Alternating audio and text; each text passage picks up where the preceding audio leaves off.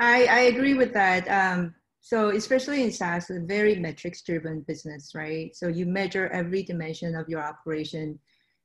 It's just a mind-boggling number of metrics. But if you get that down, the word of mouth, the power of customer feedback, and just the ecosystem resonating with you is very powerful. Thank you, Jenny. Greg, anything to add?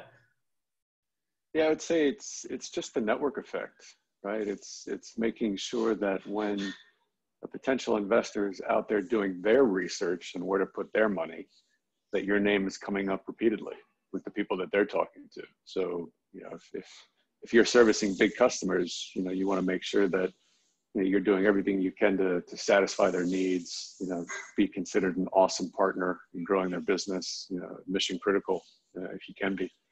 If you're on the consumer side, it's probably more of a, traditional marketing route in terms of, word of mouth, business press, things like that. Awesome advice.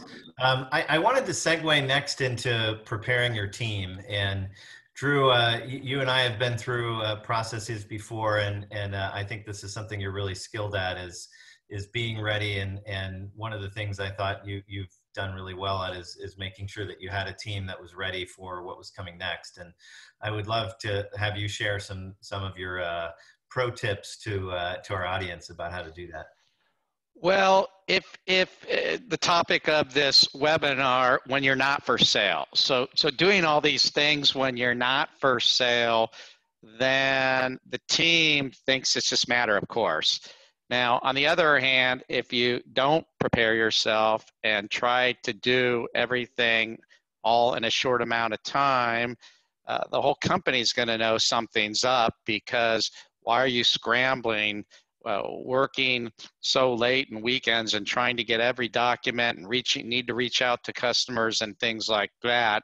It's going to be an obvious leak. So the greater you can get on top of it, the better. Also, you just have to do it on a need-to-know basis, that there is a small group of folks, very small group, who is in the know. For me, having a very trusted controller at every company I've worked for is critical. Someone who has been involved in private and confidential transactions, whether they were an auditor or at their prior company, is important.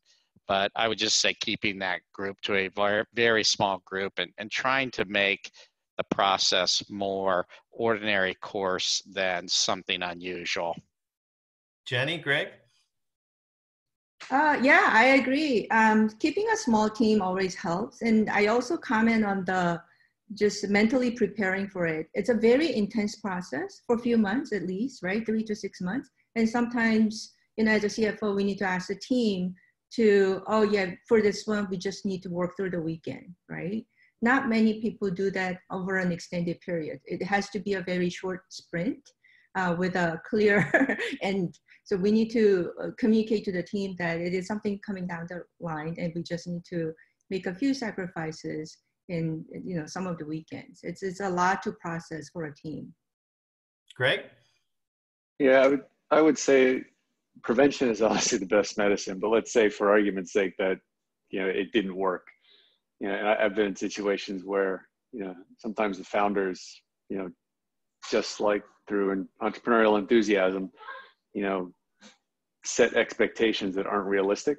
So you get a lot of team members excited, and you really have to manage them to understand how long this process can be.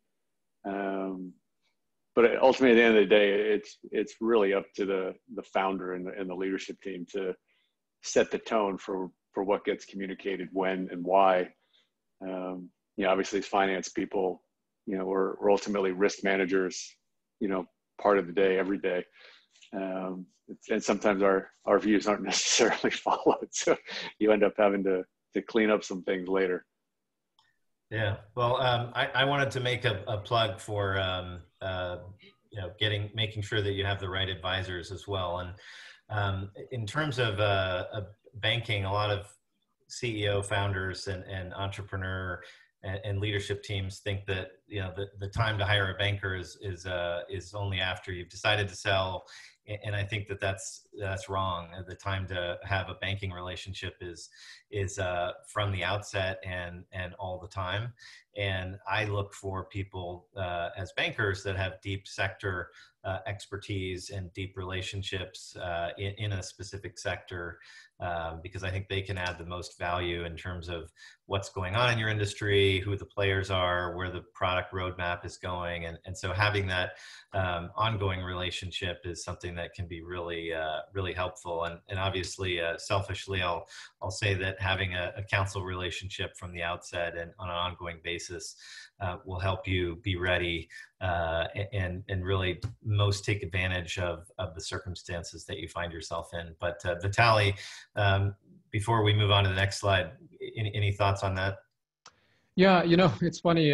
Right now, I've had a number of companies in the last few weeks that I've talked to, and CEOs and founding teams that thought that they're ready to sell. But when we did a quick analysis, you know, I ended up talking them out of the process because their expectations, as I think Greg just said, you know, it's really important to align and understand that the process can take 6 to 12 months, that there could be, you know, no light at the end of the tunnel, that maybe strategy needs to change, or you run a dual process where you're raising money while you're looking for a potential buyer.